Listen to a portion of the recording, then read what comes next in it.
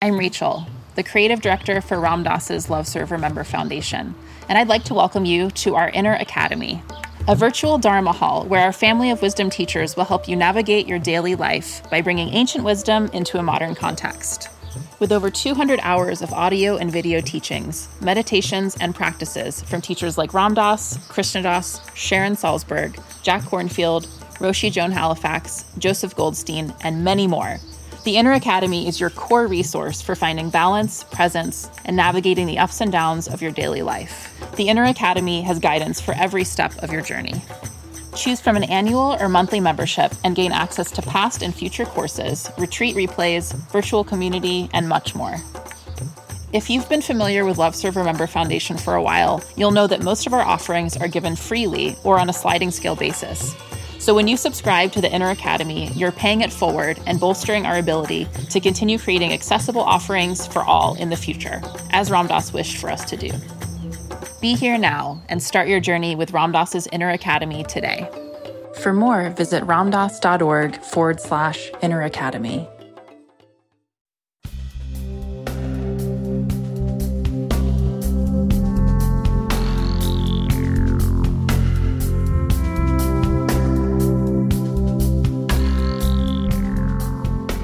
This is Mind Rolling. Raghu, I'm back with old, and we go, old friends, and you go, oh my God, the passing of time. Tsultrim, Lama Tsultrim, Allione.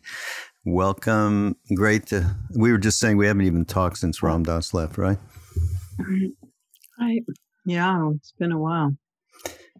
Actually, and I would have wanted to get from you just a little bit about, I don't remember hearing your story of initially meeting Ram Dass or any kind of moments with him that I'm wondering, because I don't remember us ever talking about it. I don't know if you know this, but I met Ram Dass at the same time Bhagavan Das did.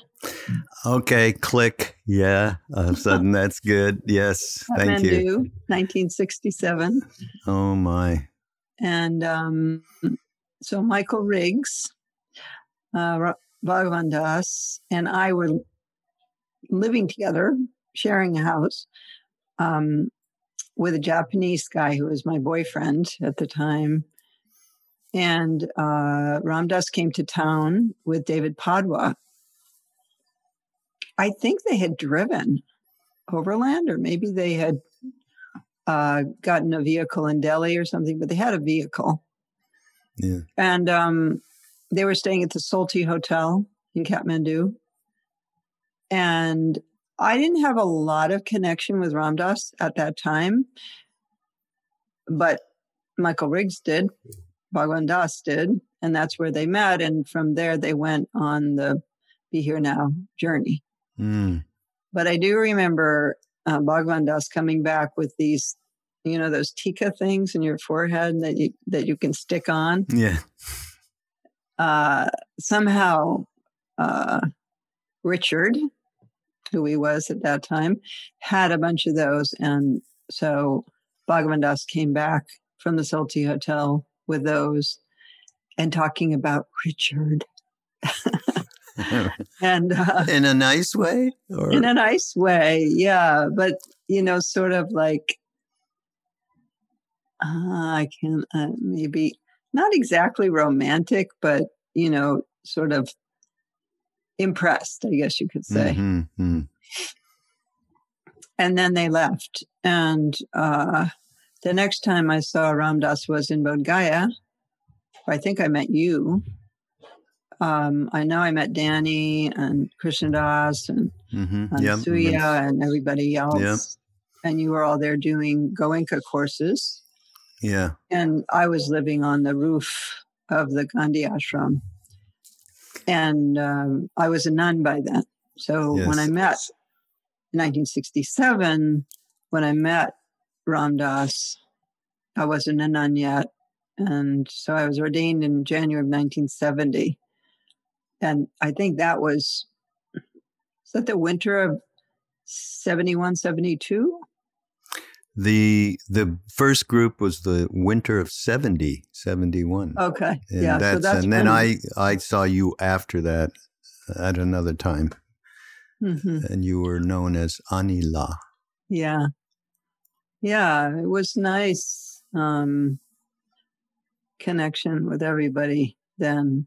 And I was in a very visionary state.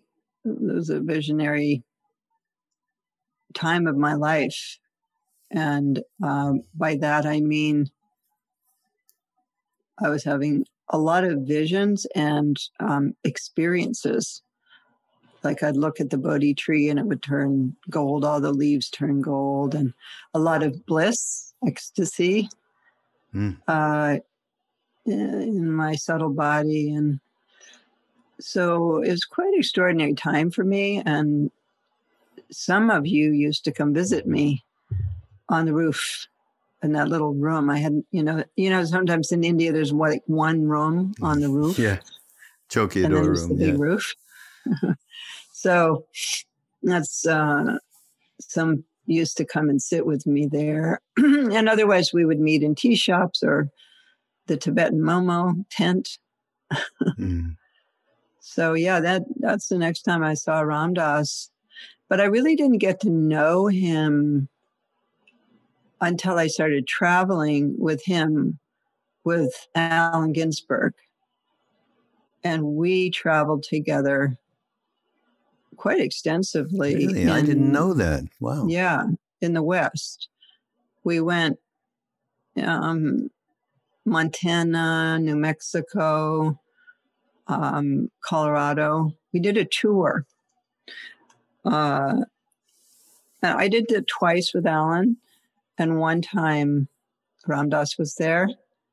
And that was quite funny, actually, to see them together. Yeah.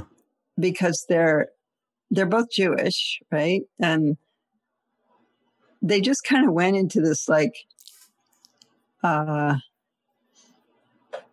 of like two rabbis or something. And they would be like, Ram and it's Allen. And, they really liked each other. And, yeah, it was great. It was a great connection between them and with me also. And so we went around. What we were doing was raising funds for Trungpa Rinpoche's center, which was then called Rocky Mountain Dharma Center and then became Shambhala Mountain Center. Right. And beyond that, from time to time? With Ram Dass? Yeah. Yeah.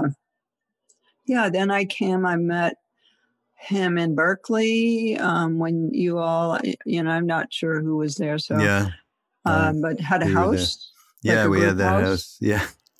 And I also went up to the farm in Canada. Was it Canada or Northern Vermont? Yes, that's where you came to my dad's farm in Abercorn, Quebec. Right near Tail of the Tiger. We used to go up to Tail of the Tiger from Trumpa's place there. Yeah, and you had little stamps with Maharaji's head. And I remember we made kheer and would do, I think, Hanuman Chalisa. Yep. Maybe. Yep.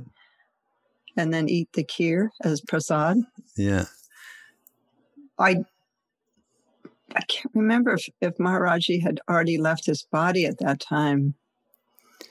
I was thinking about it myself, and I think because we did go down there before he left his body, because it was we were back by the end of 72. So 73, I think we went down, and we would go with Ram Dass, and I mean, I know we bumped into each other at different places along this path, but yeah.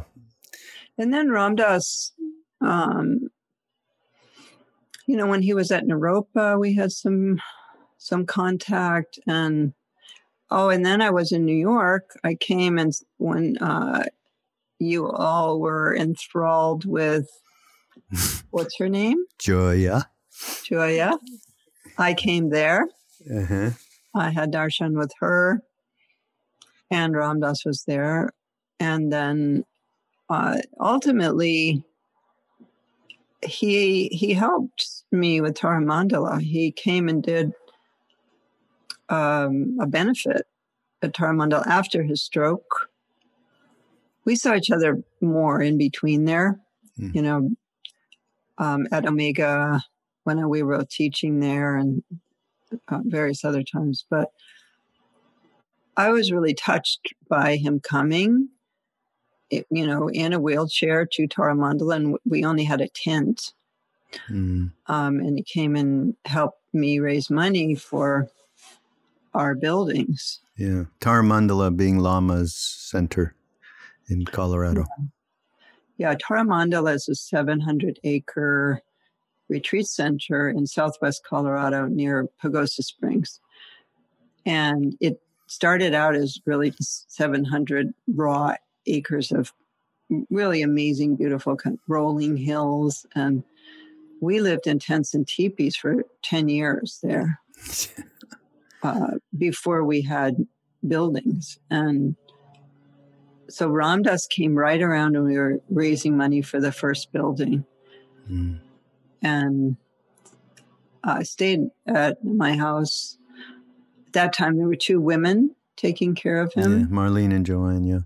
Okay, yeah. And then I went to see him a couple of times in Maui. Yeah. What, I'm sorry everybody out there listening, because I have talked to various friends of Ram Dass and mine since he's left, just about their impressions. And this is just one more additional family member, basically, that this is coming up in this moment. This is just, I hadn't even thought about it. And well, Ram Dass is a year past, just a month or so ago. And so we've been doing many different things to celebrate his life and who he is. And what did you walk away with anything, just thinking back on, if somebody said to me, what's the most impressive thing that happened in your relationship with Ram Dass? And it was, and I say this a billion times, it was trust. I never trusted anyone in the instant that I met him, that everything that was moving through him, I was 100%. And that was a huge thing for me. So that was one thing. What, anything that you could say in a system? That's an interesting question. I think the most impactful time I had with him was in Maui. After my husband David died. When David died, that was 2010, and he was my partner on every level, including creating this big project in Colorado and emotionally and spiritually. So it was a big loss, and it was very sudden, overnight. He was 54 years old. And so it was, I think, 2016, I went to Maui and to see him, because I think it was you that said, you should go now. Like, there's not a lot of time left. I don't think. And, or maybe it was Krishna Das that said that to me. And so I went just to see him. And we sat down to a breakfast at 8 a.m. And we were still there at the table at 2 p.m. And they said they'd never seen him do that, like for that long. But it was a really, I think one of the things that Ram Dass enjoyed about me was that I came from a different tradition. And so he could present his view of something, and then I could say, yeah, well, from the Buddhist point of view or the Tibetan point of view, it's this. And so he was kind of interested in a learning way, to hear from another tradition. But that wasn't the main impactful thing for me. It was more talking to him about the grief. And I could just really open up to him about how hard it was, how bad it was, Mm-hmm. And he was just so there with me in such a loving way. And so there was so much space to be free about that and to really be able to talk about it, and also have him, give some ideas of how to work with it. Or I don't even remember him doing that particularly. That was more just looking at me and, providing space and love, a sort of fabric of love, or a space of love that I could kind of relax into. That's just what I said, Lama. When I first met him, he created an unconditional space. There was no Richard or even Ram Dass in the moment. And I could just relax and be at home in that moment. And that's, that's funny.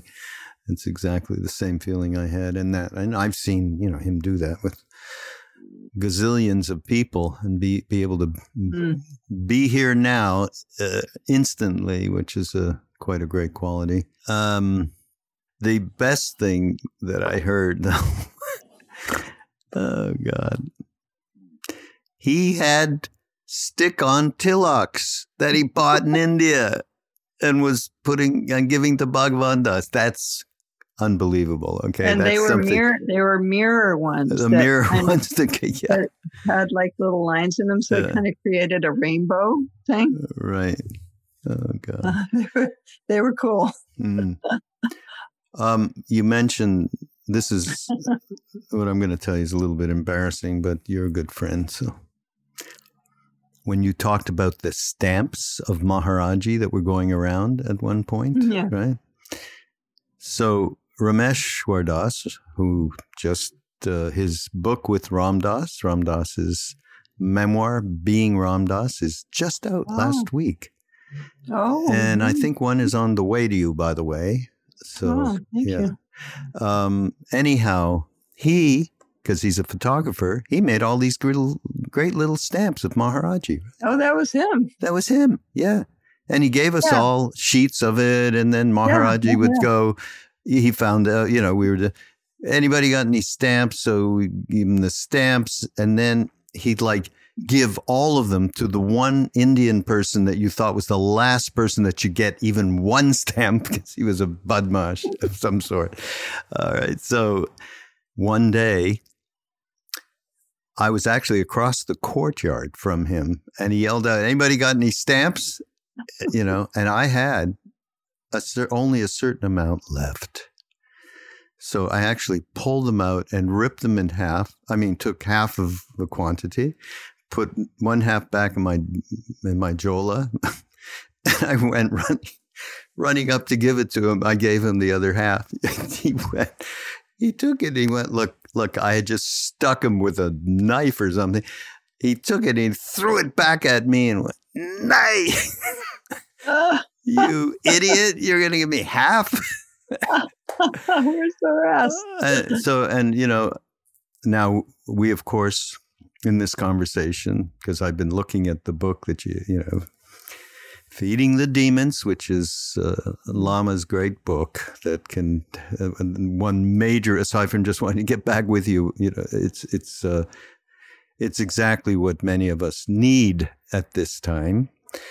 Anyhow, that was my little demon, right? So of greed, of grasping. Yeah. So about a week went by. I felt like I should, I wanted to hang myself. I mean, just because you see all this horror that you're producing. And anyhow, I went back and I was sitting with him one day, and he goes, anybody got any stamps? So I took this out. I gave him everything.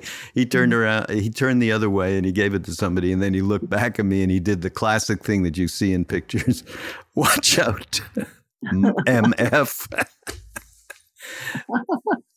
Right. We were little kids, back then. Oh, so you were able to give him those stamps when he was alive.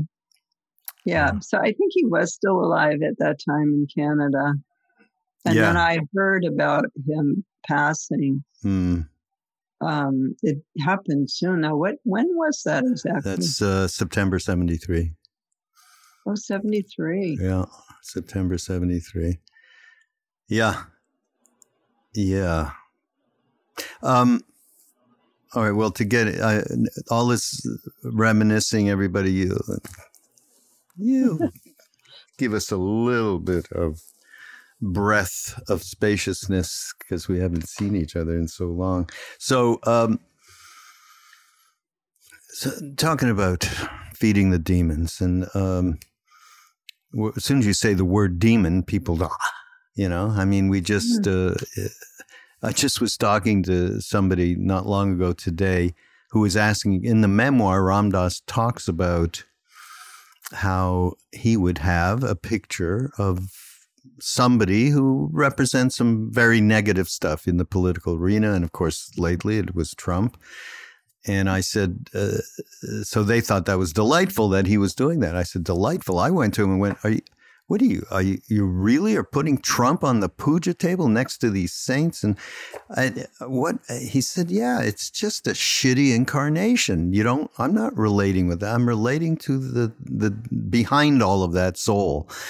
And I said, well, more power to you, because I can't do that. And so, talk about the level of extreme negativity. Well, this is your thing. You explain, what are we talking about with demons and the fact that we are all carrying around?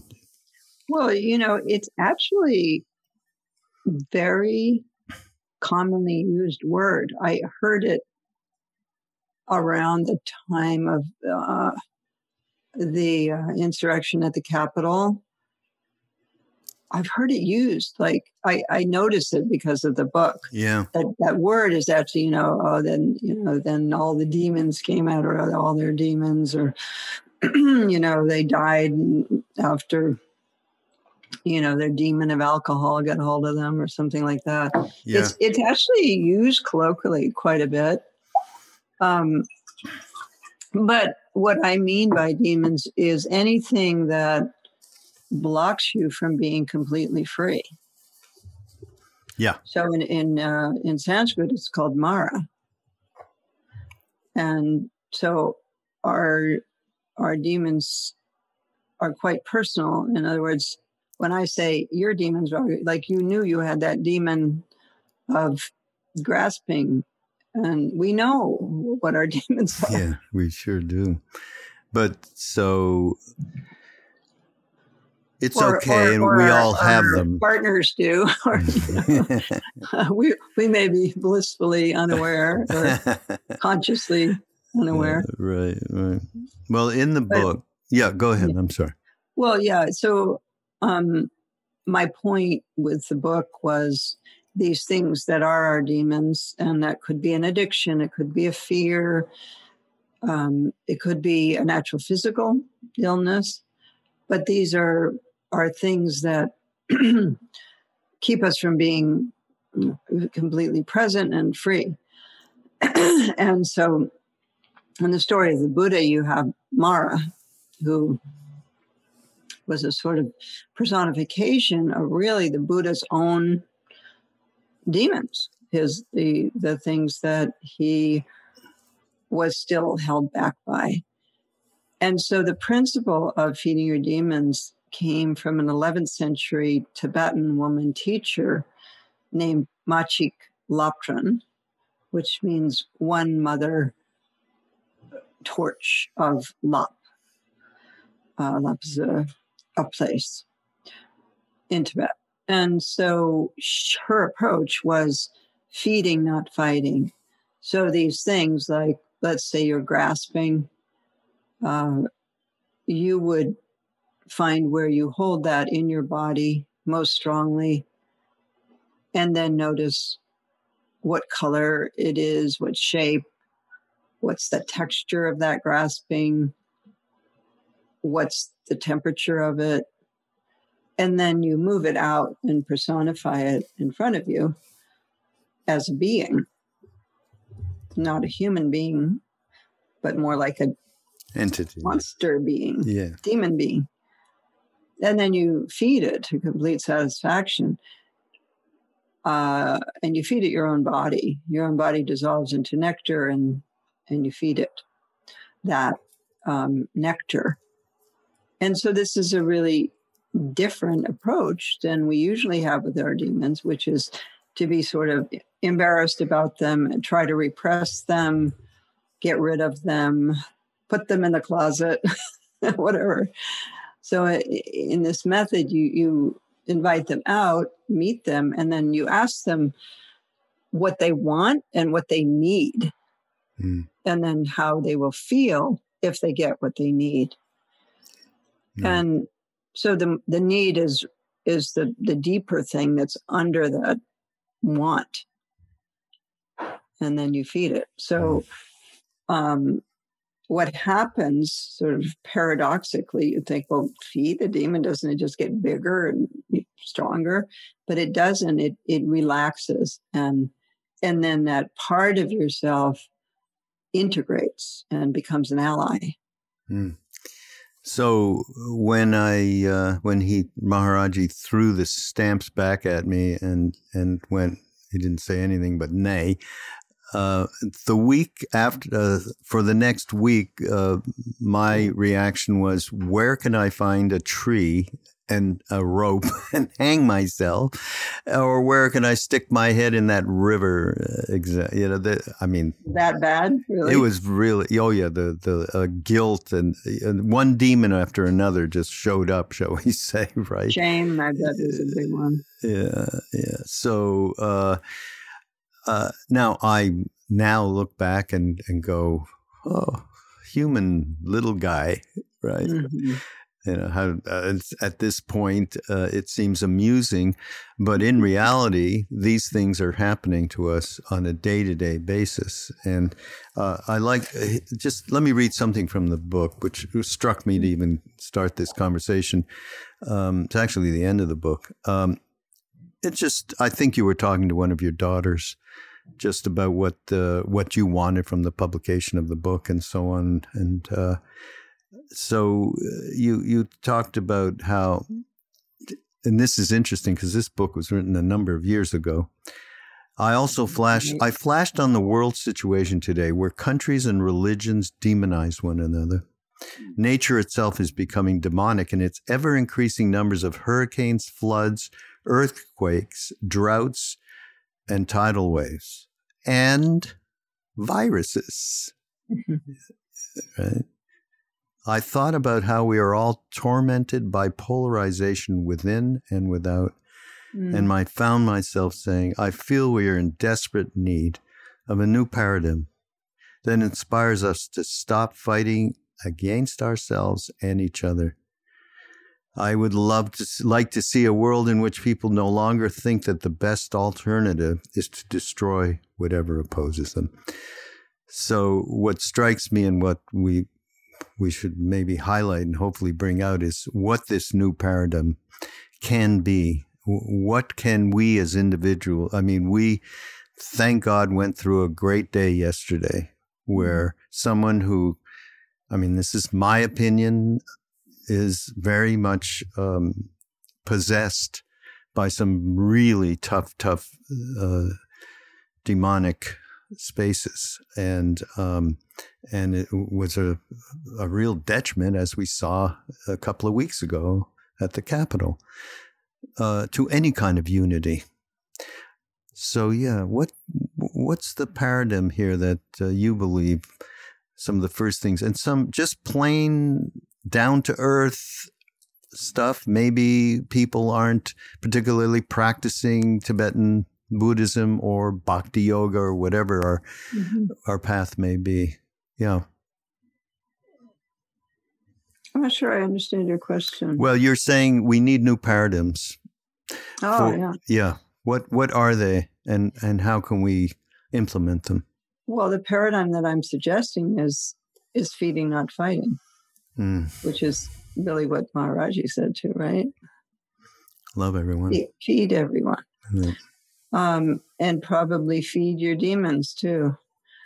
But so the polarization that we have now in the world, and we had then too, that book came out in 2008. That polarization is caused by thinking someone else is completely wrong and you're completely right.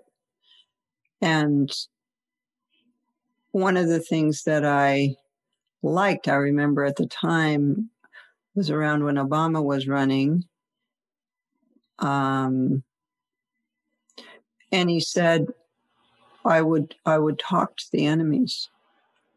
I would actually meet with the enemies. And that was just such a perfect answer. I think, now we have this polarization with the white supremacists and the QAnon and that whole faction of our society. And so what are we going to do with them? I think there should be dialogue and just find out. I mean, when somebody's really too out there, you can't really have a dialogue. But I think that there are parts of that part of our society, of our country, that need to be listened to. And if they feel that there's a voice for them, then they can be integrated in a less violent way. And I felt this about terrorists too, when if we had tried to dialogue with some of those factions, find out what they need, what are they so upset about exactly, and just see, I mean, maybe you can't do anything, but at least rather than just repress them, lock them up, cut their heads off, kill them, let's find out, because these are all part of us. It's all us. And everyone has Buddha nature. And this is something I see in Biden, that he does want that dialogue. He does want those people to feel included. And probably a lot of their anger comes with various kinds of frustration and feelings of exclusion. I'm not saying, that we should indulge those people and there should be no results from what they do and did and so on. But my point is more that, we have within ourselves these demons that we fight against. But actually, the more we fight them, the stronger they get. They actually get energy from the fight. And then if you look at the collective situation in our country, we have these demons also. And if we just fight against them, they'll get stronger. Whereas if there can be a kind of rapprochement where, there's some dialogue and, even just hearing somebody listening, then there may be less need for violence. And our sort of collective psyche becomes more integrated. So if you think about it, like, let's say you're like a religious person, but you have say a sex demon, and you keep trying to get rid of it, repress it. And maybe you remember, I always think about this is a long time ago now, but there was this minister in Colorado who was really anti-gay. And then it came out that he was actually gay. and was meeting lovers in Denver and so on. And so this part of himself he was trying to get rid of. So violently. And rather than like, I have these tendencies, let's meet that part of myself and integrate it. And so we really have a paradigm. It's in all our movies. It's just everywhere of this power over rather than power with in general. And internally, this paradigm of get rid of whatever part of myself I don't like or I'm embarrassed by. But it doesn't work. It gets stronger. So that's the whole principle of feeding the demons. Right. And everybody understands that. Everybody, I think, having any kind of awareness, and certainly anybody who's got any mindfulness practice whatsoever, the more that we do that, the stronger. Pushing away makes it enormous, absolutely enormous. And the one thing, though, that I wanted to bring up is I think it's really, the polarization is very tough because of collective imprints that we have. We have a number of different ones of them. You know, the whole racial justice thing that's happened in this last 400 years, but in the last year, where a few of the privileged white people have woken up a little bit more than they might have been prior to George Floyd. And that's a collective imprint on people who came over as slaves and then were kept in that extreme isolation for all of this time. Then you have the privileged white people have a collective imprint. Privilege. You could call it a collective demon. Yeah, you could call it a collective demon, on all sides. That's tough stuff. I mean, I have, there's a couple of young guys that take care of Be Here Now Network that will be editing and writing show notes, JR and Corey, for this podcast. And they grew up in the South, and they grew up under very extreme conditions in terms of conditioning the way that many Southerners have been conditioned. Mm-hmm. And they had the good karma and grace to be able to see and be aware and move through it in a wonderful way, and still acknowledge it. And still, they have families who haven't necessarily moved through it in a graceful way. So there's so many different imprints that are oriented towards a group that makes it even more difficult on an individual basis to break through. I talk about collective demons in the book. Like homophobia or racism. And we've done some work with that there's trainings that I do with Feeding Your Demons. And in the level 3 of that, we work with our collective demons. Like I remember one person worked with being an Irish immigrant, and another person with racism. And there was a person from South Africa who had, grown up with apartheid and so on. So the way that I suggested dealing with collective demons was to deal with them on an individual basis.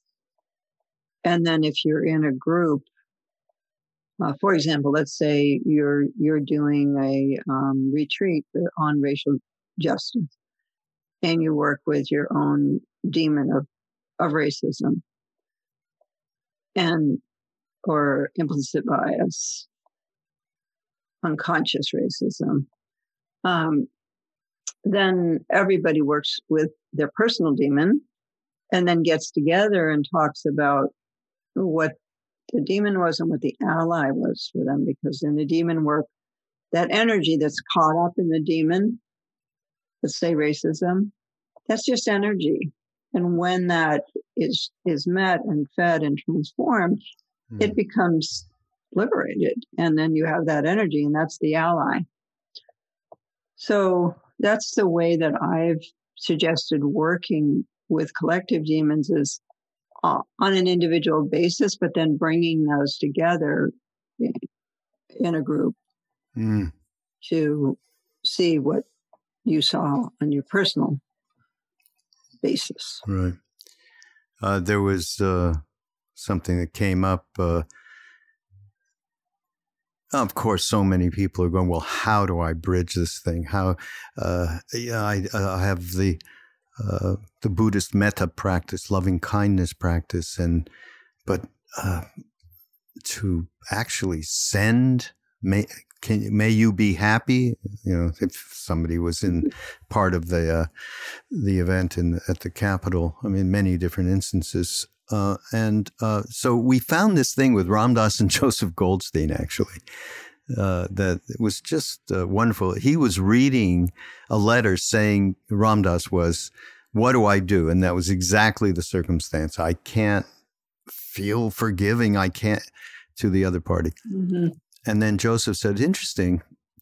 Around 9/11, I was doing retreats, and so people were coming and saying the exact same thing.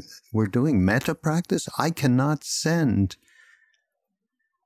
thoughts of may you be happy to these people who cause this destruction. So he went away with it, and he thought, I mean, it's reasonable, right? This is totally, totally reasonable. So he said, but, one thing we can do is may all beings have hatred dissipate from their hearts. And that was a little tiny footstep forward. Most people would go, yes, I can do that. So anyhow, I think that's those little steps are just like you're talking about individually. You must get with those demons inside yourself and then be able to start working on collective. Yeah, the collective, and the collective imprint is a strong demon in and of itself.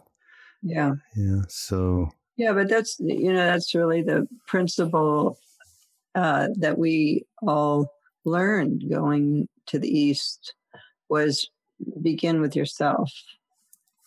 I know, my parents wanted me when I went to India to do something like the Peace Corps or go do some sort of outer thing to save these poor people. And I always felt, but until you have really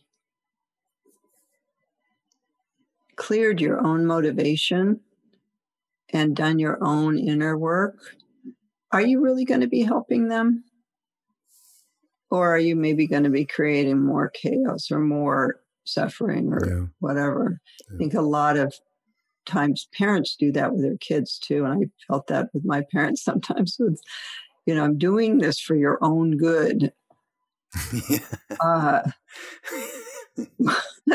love that. Yeah. But that I really felt like, well, maybe you need to look into that yourself, like, is this really for my good? Is this for your good? Yeah, right. It's a big question, and we all need to carry that along day to day. Yeah. And this is also Ram Dass. This is one of his central teachings was around social action, which he did a ton of. You got to work on clearing your own heart if you have any chance of being effective in any kind of social action. Doesn't mean you need to be perfect before you do that. It just means let us be doing that as we do the social action. And that's extremely important for sure. We don't have much time left, but so this is for me. Not that it's all for me, but I've been reading this book. I don't know if you know, it's a book on Tara. It's by somebody I don't know, Rachel Wooten. I know her. You do know her. And it's called The Liberating Power of the Female Buddha. And so, I guess one of the things I either read or I knew that there was a strong connectivity between the Tibetan deity Tara and the Hindu deity Saraswati. And so it led me to, I wonder, so all the different aspects of Tara are just incredible. The one great white soothing Tara, she helps release the dark emotions that arise from painful experiences. Mm-hmm. She enables you to generate kindness towards yourself. Mm-hmm. Is there a way to integrate this kind of a teaching without being,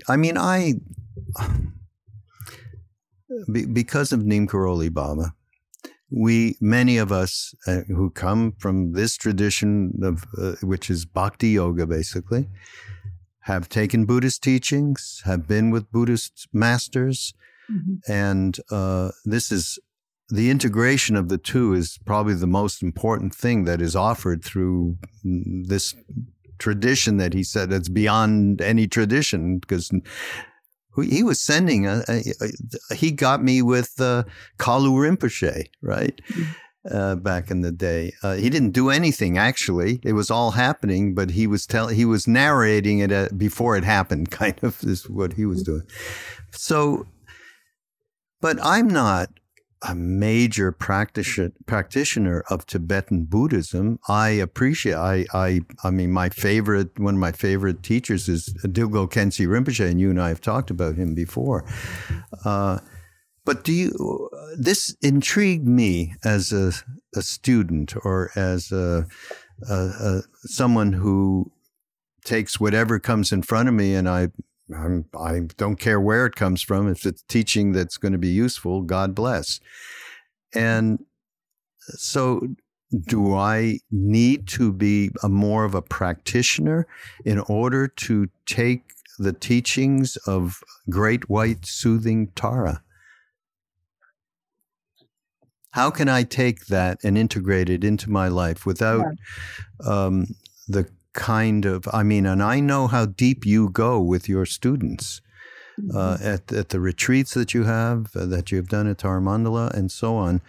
And yet here it is. I think this can be, is there a way to get this to somebody that's not necessarily deep inside of Tibetan Buddhist practice? One of the things about Tara is that she is accessible without having to necessarily receive the empowerment and the whole traditional transmission and so on. She's like Madonna in the Christian church, that he's like people, who? I didn't hear you. So like the Madonna. Oh, Madonna, yeah. I say Madonna because I lived in Italy for 7 years, but people have a very different relationship with the Madonna than they do with Christ or God. And she's there for you in a way that a mother is, It's not sort of this, exalted, distant presence. It's a very personal, compassionate presence.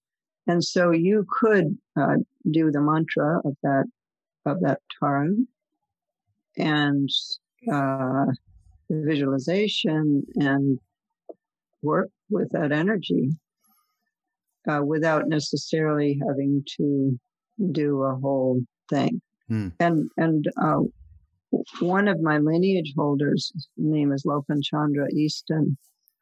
So it'd be an interesting person for you to interview because she is doing research on the 21 Taras. And and teaches those mantras too. And she's a beautiful singing voice. Oh, she knows Sanskrit also, and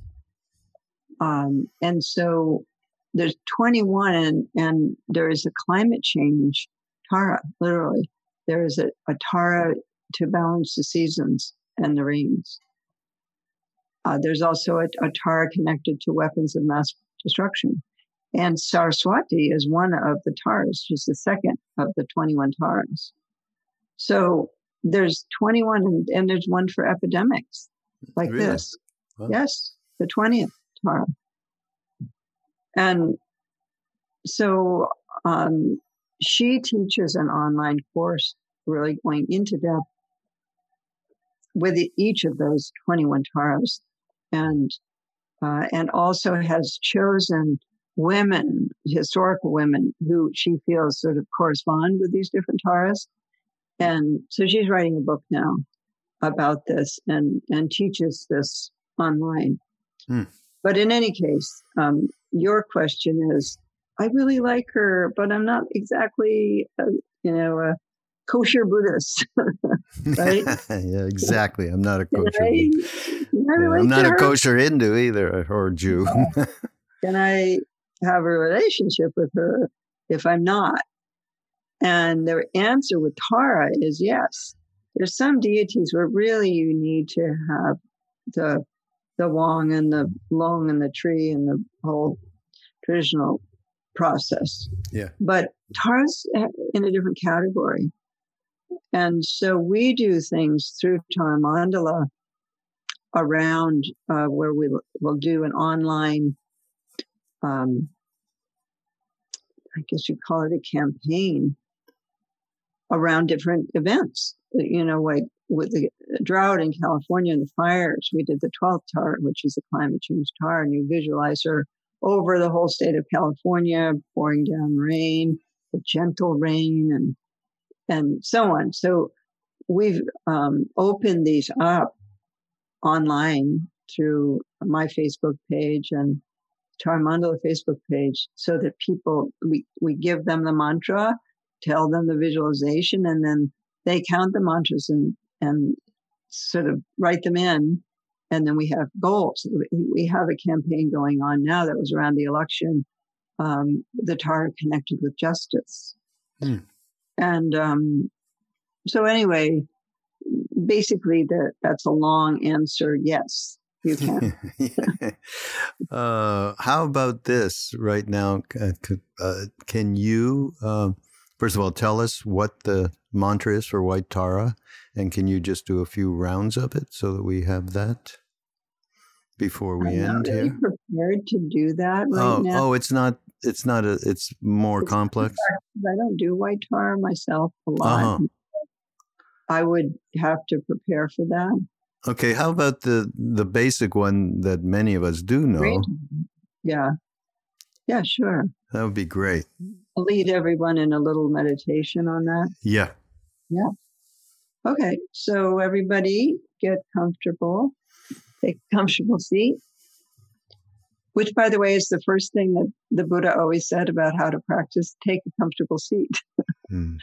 So that's not necessarily cross-legged on the floor for Westerners. Anyway, take a comfortable seat and close your eyes. Take a moment and just become present in your body.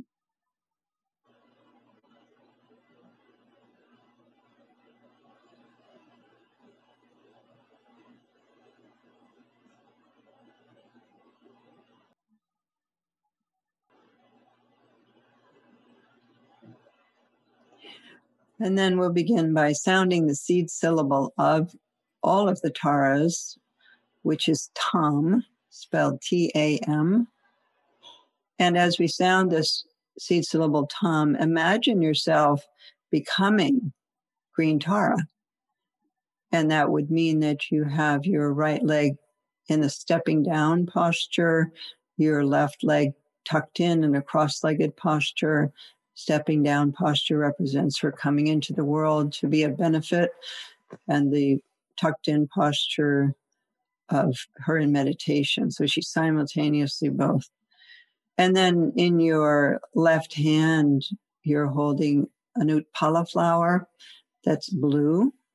It's a very rare flower with 1,000 petals, lotus flower. And it's blue. Your body is green. And then your right hand is extended. I'll put my hand out into the screen so people can see. But it's extended like that, or just stretched out on your right knee. And that's the giving posture, the giving of blessings and healing. So we'll sound the tom together and then become luminous green Tara. Your body is made of light. You don't have a liver, intestines, and so on. You're just light, green light, like an emerald.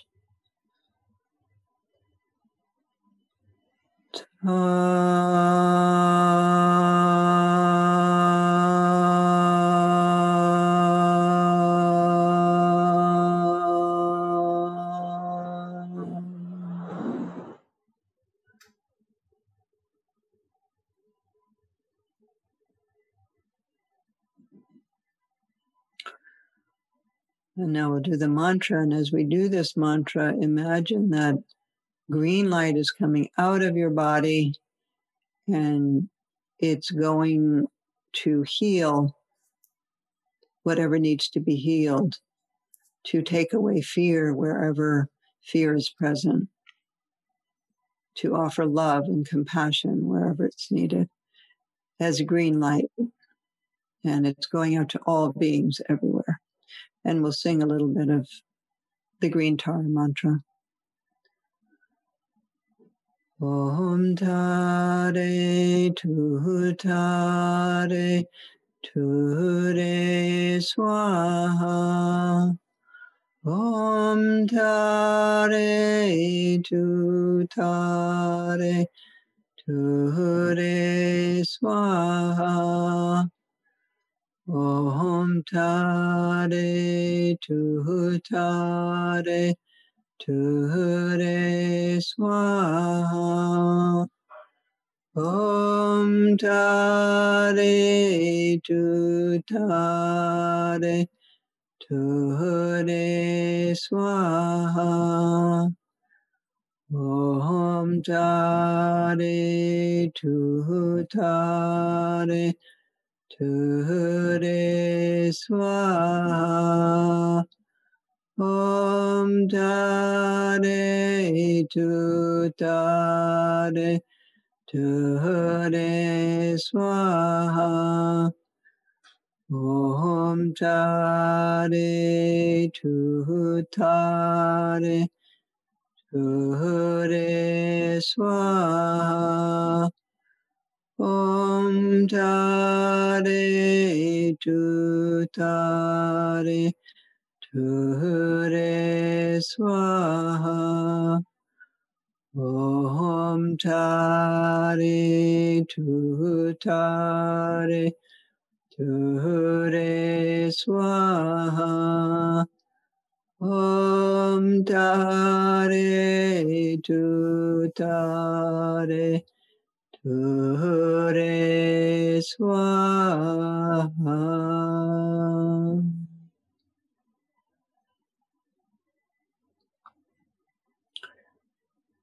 And then gradually dissolve your luminous green body into a tiny sphere of green light.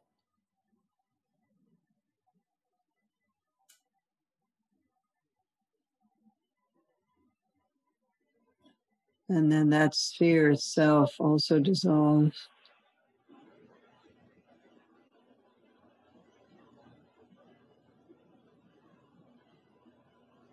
And you rest in open awareness.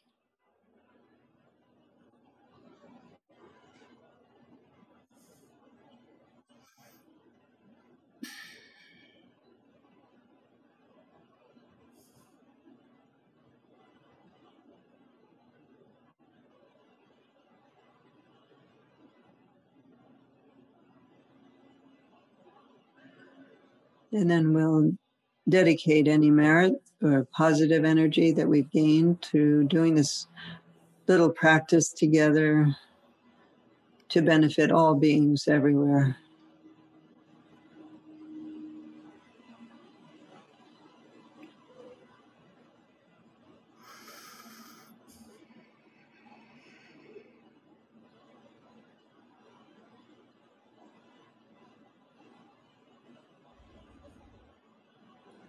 Yeah.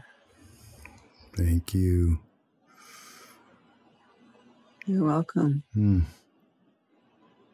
This reminds me of for those of you, actually, because I am reminded, because of the spaceship I just went on inside, that a few years ago, we did a podcast with Lama.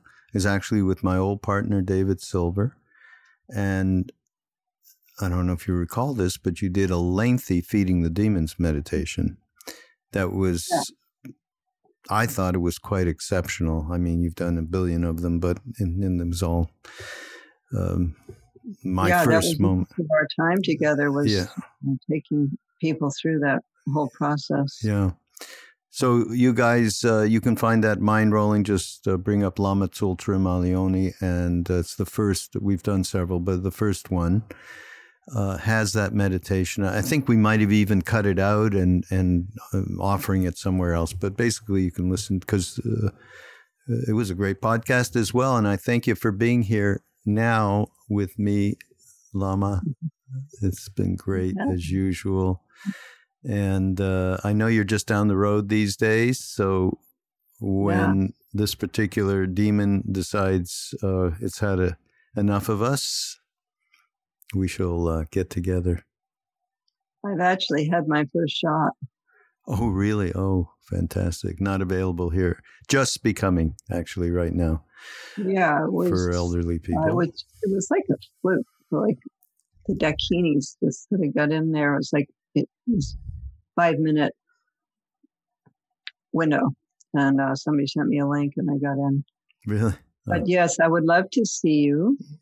We will, because we have this wonderful HQ for Loves Or Remember Foundation, and the idea was to do small weekend workshops and have you come and others of our family and share time and space with us. So how are you doing? Good. I mean, we're hanging in there, it's like everybody. We've all been dealing with some tough stuff over this last year. And I've said this a billion times on my podcast, because I found this many months ago from somebody who said, here's a great aphorism that the ancient Chinese used to use for times like this: dangerous opportunity. Is that great, right? Mm-hmm. So we are all making our way through in a way that is an opportunity, and yet it's fraught with all sorts of tough stuff. So you're in Ojai, right? Yep. Yeah. So I'm going to close this out. Mm-hmm. And everyone, thank you for joining us and joining Lama and myself. Of course, everything in the show notes will lead you to find the meditation and find Lama Tsultrim's book, Feeding the Demons, and connectivity to Tara Mandala. Mm-hmm. And this is Mind Rolling on Be Here Now Network. Go to BeHereNowNetwork.com, and you can share stuff with all of Lama Tsultrim and my friends. Many of them up on the podcast network. We got to get you to do a podcast or two, actually. If we can twist your arm, talk to some your friends as well. And we'll see you next week. Again, thank you. And Ram Ram.